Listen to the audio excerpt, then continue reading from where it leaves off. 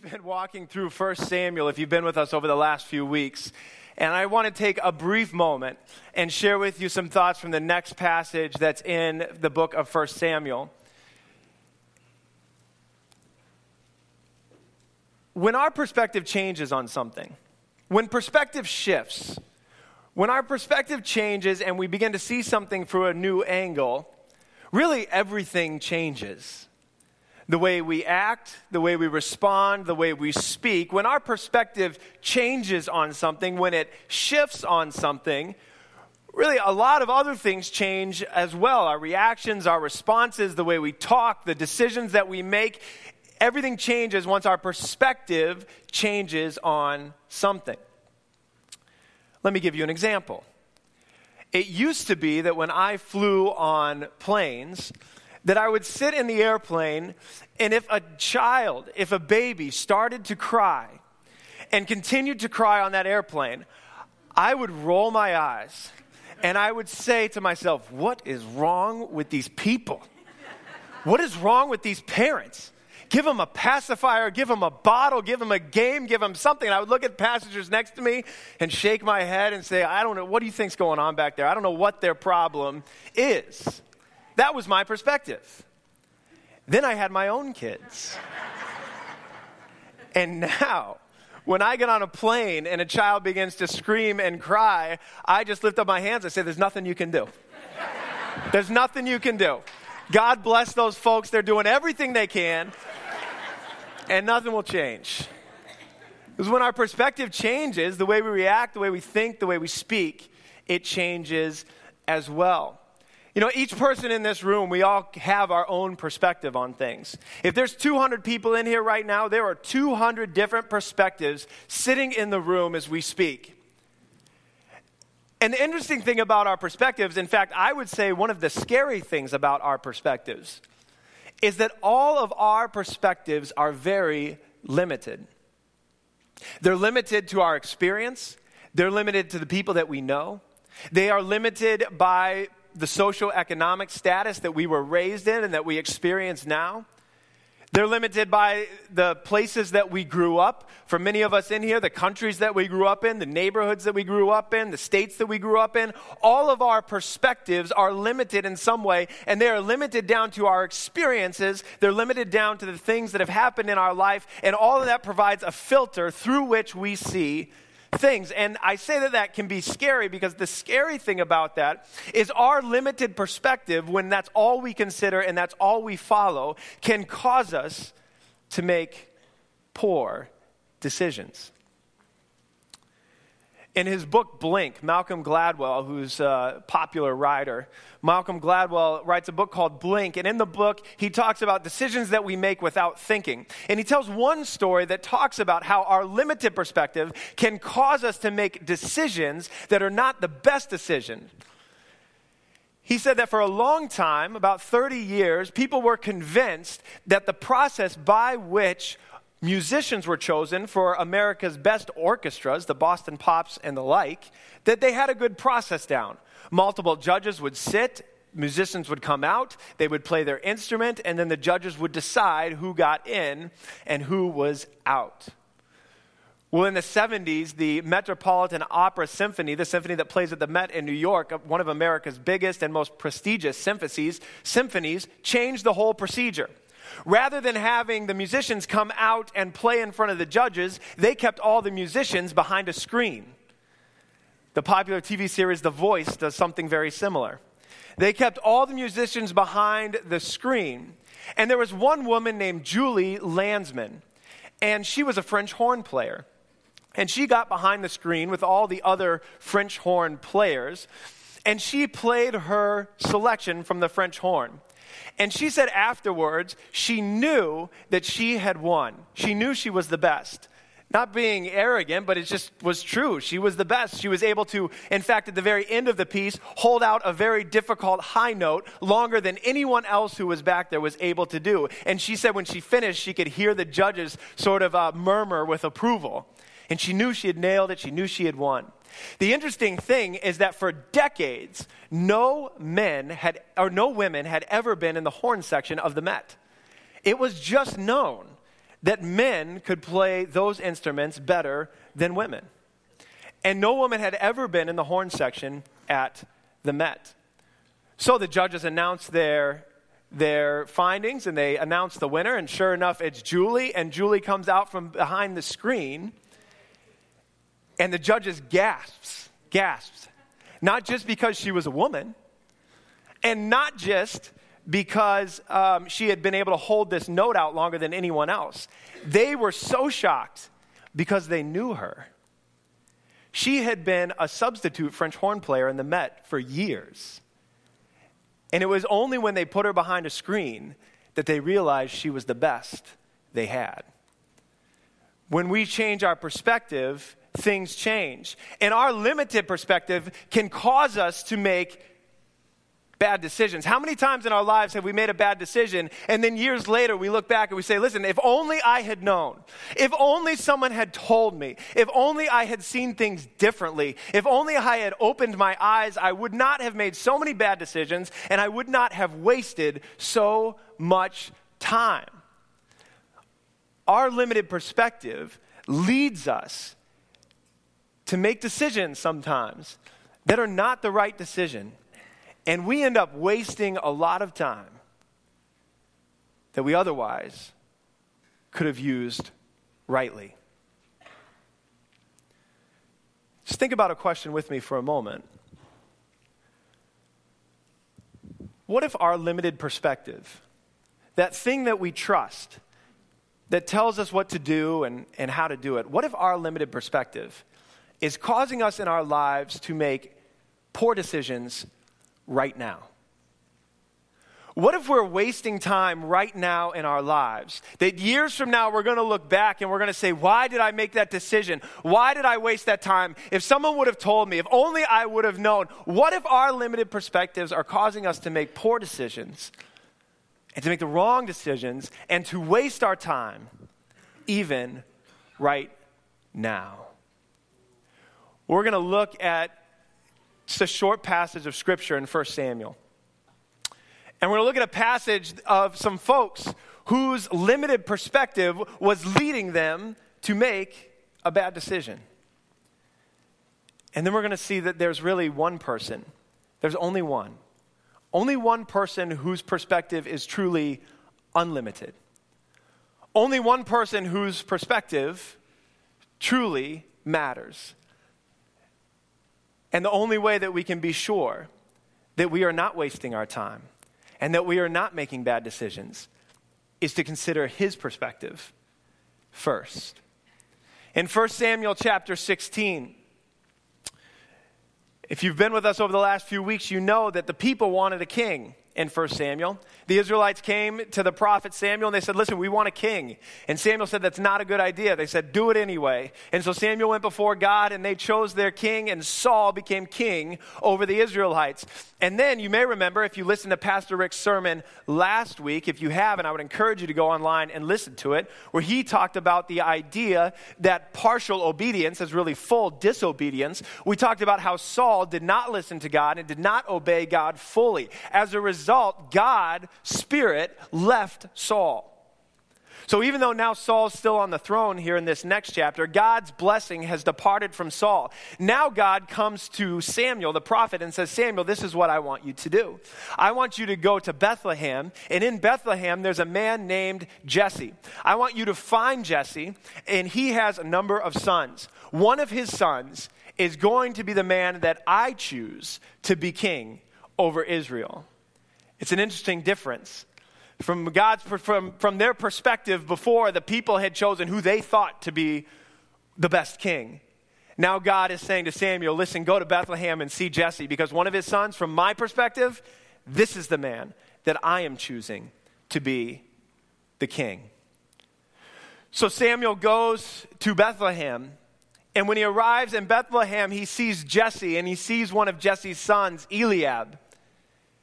And Samuel looks from his limited perspective, and he's trying to think in his head, what would a king look like? If I was going to choose a king, what would the king look like? And the Bible says that Samuel walks up, and there's Jesse, and there's Eliab, and Samuel looks at Eliab and says, if I was going to pick a king, Eliab has everything that you need. He's the right height. He just looks kingly when you look at Eliab.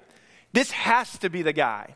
This has to be the one that God has chosen.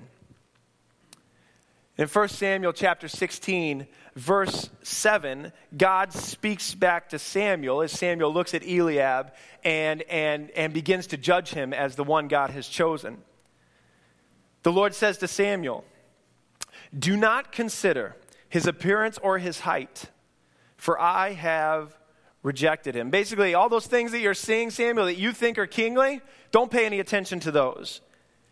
For the Lord does not look at the things man looks at. Man looks at the outward appearance, but the Lord looks at the heart. And so Samuel goes to Eliab and he says, it's not Eliab. And Jesse is kind of surprised too, but he gets the other sons, and the other sons parade in front of Samuel. And each time a son steps in front of Samuel, God says, nope, not that one either. Not yet. And they get through all of them. And Samuel knows he's supposed to be there to anoint one of Jesse's sons king over Israel. And so he says to Jesse, are these all your sons? And Jesse says, well, these are all the ones who are qualified. These are all the ones who I think would be king. I mean, from Samuel's perspective and Jesse's perspective, all the options have been weighed. But Jesse says, I do have one. I mean, he's young. He's just a kid. And he's out in the field and he's taking care of the sheep. And Samuel says, well, go send for him. We will wait for him. Now, the Bible says that when this last son comes, his name is David, that David walks in. And Samuel says that even though he's young, he does have a good look about him. The Bible says he's a handsome guy. He's a good-looking guy. He's ruddy, the Bible says. In fact, we know what David looks like, right? Because Michelangelo sculpted him for us. There he is right there. There's David. Way ahead of his time fashion-wise. But there he is.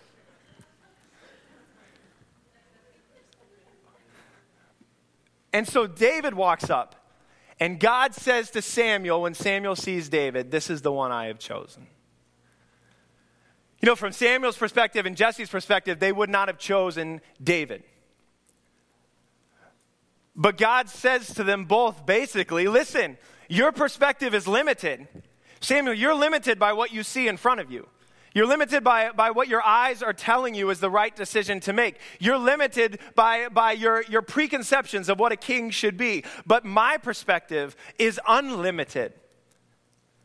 I see far beyond you, and I'm telling you that from my unlimited perspective, David is the guy.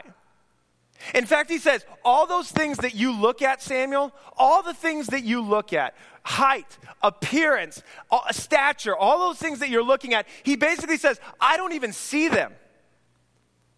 They don't even come in my path. I don't even pay attention to those things. And from my unlimited perspective, this is the guy. There is no possible way from their limited perspective that Samuel or Jesse or these other brothers could have looked at David being anointed with oil and understood that they were seeing the anointing while Saul was still on the throne of the greatest king that Israel would ever see. That they were in the town of Bethlehem 1,000 years prior, seeing a king anointed, where 1,000 years later, the King of Kings would be born. There is no way they could appreciate that as a shepherd was called out from the fields surrounding Bethlehem to come and be anointed king, that 1,000 years later, shepherds out in the fields in Bethlehem would be called in to worship the king, because their perspective was limited. And God said, from my perch, from what I see as the all-knowing God, as the all-powerful God, this is the guy. And that's the reality of the world that we live in. All of us, great decision makers, and all of us great planners, and all of us who think we know everything, and all of us that think we know the right decisions to make, all of us have a very limited perspective. There is only one who has an unlimited perspective. And his perspective, at the end of the day, is the only one that matters. So what does that mean for us? Well, I think it means two things. If we really believe that our perspective is limited and God's perspective is unlimited, I think that means two things for us. First, it means that we need to start seeing ourselves the way that God sees us. We need to start seeing ourselves the way that God sees us. The great New York Times columnist David Brooks has a little 5-minute TED Talk. And it's even though it's only 5 minutes long, there's this powerful concept within it. He talks about a rabbi from the 60s named Joseph Soloveitchik. And he wrote a book in 1965 called The Lonely Man of Faith. In the book, Rabbi Soloveitchik talks about that inside of each and every one of us, there are two creatures. He labels them Adam 1 and Adam 2. Adam 1, he says, goes after all of the earthly rewards he can. Adam 1 goes after all the position, all the power, all the money, all the authority, all the trophies, all the awards, all the grades. Adam 1 goes after those things. Then he said, but existing inside of us as well is Adam 2. Adam 2 cares about things like love and restoration and compassion and redemption. And Soloveitchik says that for all of us, we tend to develop Adam 1 really well. And the reason we develop Adam 1 so well is because Adam 1 is the only one who in this world is rewarded.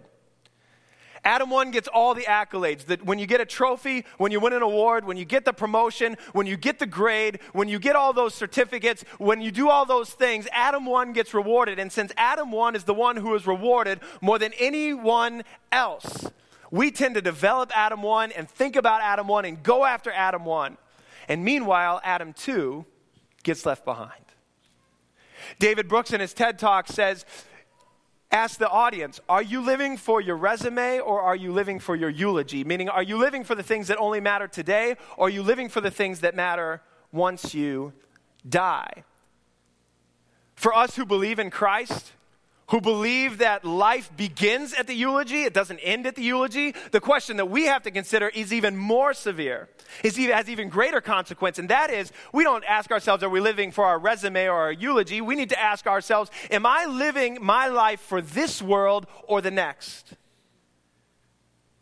Am I in the decisions that I make and the way that I spend my time and the way that I walk through things, am I living right now today for this world or am I living for the next? Am I developing all sorts of things in my life and taking all sorts of time and energy to focus on the things that do not matter in the perspective of eternity? Or am I spending my life on those things that matter in eternity?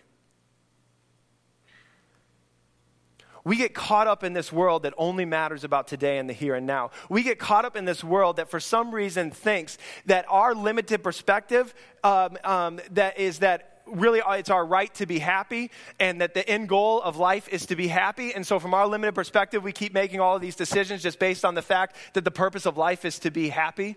And we get all caught up in that. That's the world that we live in. We get all caught up in that. And so even as Christians, we start to spend all of our time just focusing on the here and now and only those things that are designed to make us happy today. Did you know that in the United States of America, this is right from the American Society for Aesthetic Plastic Surgery, ASAPS, you may know them as. Did you know that we spent $12 billion in 2014 on elective cosmetic procedures not covered by insurance? $12 billion. And in 2013, we spent $12 billion more. In the last 24 months or last 2 years, we spent $24 billion on elective cosmetic procedures in the United States of America. We have lost our minds. We really have. In 2014, over 1,000 men in the United States received pectoral implants. We've lost our minds. And we get caught up in this world that only cares about the here and now. We get caught up in this world that only cares about today. That thinks the goal is to look as good as you possibly can right now because when it's over, it's over. And so the money, the position, the power, everything else that kind of goes along with that mindset, we get all caught up in it. And we think that God sits in heaven and looks down at us and just wants us to be happy and be nice to each other. But our perspective is so limited. We need to learn to see ourselves the way that God sees us. When God looks at us, just like he told Samuel, doesn't even see that stuff. Doesn't even see it. How we look, the money in our bank account, the title on our business card, doesn't even see it. Looks right to our hearts.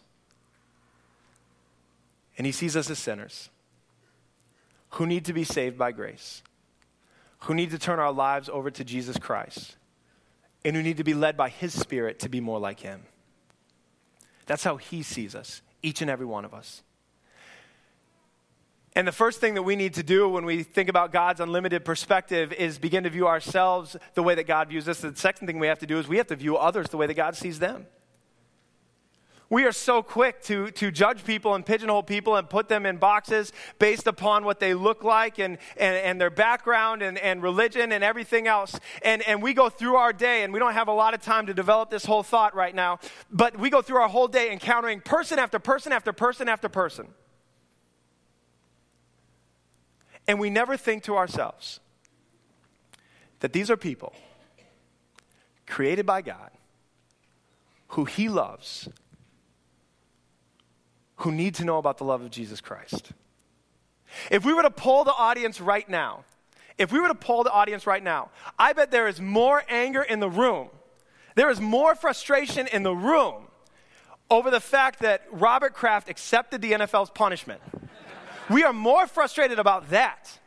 More frustrated about that Robert Kraft would bend and cave to the NFL than the fact that Robert Kraft probably needs to know Jesus Christ. We're way more frustrated with that. Because we see things from our limited perspective. And we don't think about the world that is to come. We think about the world that is here and now.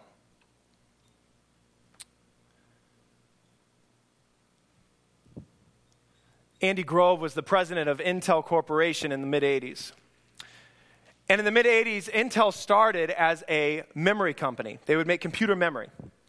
And over the years, from 1970 until the mid-'80s, other companies had emerged and were making memory for computers. By the mid-'80s, 60% of Intel's business was gone to their competitors. And some of the guys down in the research and development area of Intel came back and they formed something called a microprocessor. And now Intel, in 1981, IBM started using the microprocessor made by Intel. And so now Intel had two products. They had their memory product that they were getting killed in the competition. And they had their microprocessing chip, which IBM started to use. The company, even though they were selling a ton of product, was not doing very well. And the president at the time, Andy Grove, was trying to decide, listen, moving forward, do we continue with the memory? Do we continue with the microprocessing? Or what do we do? Because right now, the company is going nowhere. He says he was sitting, in 1985, he was sitting with the CEO of Intel. His name was Gordon Moore. And so Andy Grove and Gordon Moore, they're sitting in the room. And Andy says to Gordon, he says, listen, if the board fired us tomorrow, if tomorrow, because we're underperforming, the board comes in and fires us, and they hire a new CEO, and he starts tomorrow, when he walks through the door, what would he do? And Andy Grove immediately said he would get rid of memory. He would get rid of that part of the business. And Andy Grove said to him, then why don't we just walk out the door, walk back in, and do the same thing? After they made that decision to switch to just microprocessing, if you invested $1,000 in 1985, I wish I would have too. If you invested $1,000 in 1985 in the Intel Corporation, I was in kindergarten, I don't know how I would have done it, but if you invested $1,000 in 1985, it would be worth $47,000 today, as opposed to the rest of the S&P 500, which that money would be worth $7,600 today. The only way he could make a decision is when, the correct decision is when Andy Grove got out of his limited perspective and he thought about the outside perspective, and that perspective gave him the opportunity to make a good decision. Listen, as long as we, under our limited perspective, continue to think that we know how to run our lives and we know what's most important and we know how to make the best decisions, that we will continue to make decisions that end up being poor decisions, and we will end up continuing to waste our time. One day we're going to stand face to face in front of the creator of this world. And in that moment, the only perspective that will matter is his. If we are going to use our time on this earth wisely, if we are going to spend our time doing things that matter in the next world, if we're going to spend our time making wise decisions, not for this world, but for the next, and developing those things that when we see God face to face, he will say, well done, then we need to get out of our own perspective and start thinking about this world and start thinking about ourselves through the eyes of God's unlimited perspective, and trust that when he says things that don't necessarily make sense to us, that he has a better perspective than we do. That when he says things that don't necessarily go along with our idea that we're just to be here and God wants us to be happy. When he calls us to go through difficult things and to go through suffering, and when he calls us to make the difficult decision and to stand up for what is right, we need to trust that his unlimited perspective is more important and better than our limited perspective. At the end of the day, his perspective is the only one that matters. I'm going to invite our worship team back as we close and just ask you the questions. Where is it in your life? And I have to ask myself the same thing. Where is it in your life that you are making poor decisions because you're only thinking about your perspective and not considering God's perspective? Where are we just wasting time because we're just thinking about our perspective and are not thinking about God's perspective? And would we, starting today, tell God that we are sorry for the decisions that we're making and that we are sorry for the time that we are wasting? And would we begin to do what he is calling us to do as we see the world the way that he sees it, and as we see ourselves the way that he sees us? Would you pray with me?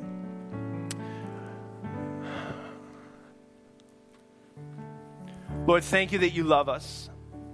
God, even though we are sinners and even though we are far apart from you, God, thank you for your grace. Thank you for your mercy. Thank you, Lord, that you continue to use us and work through us.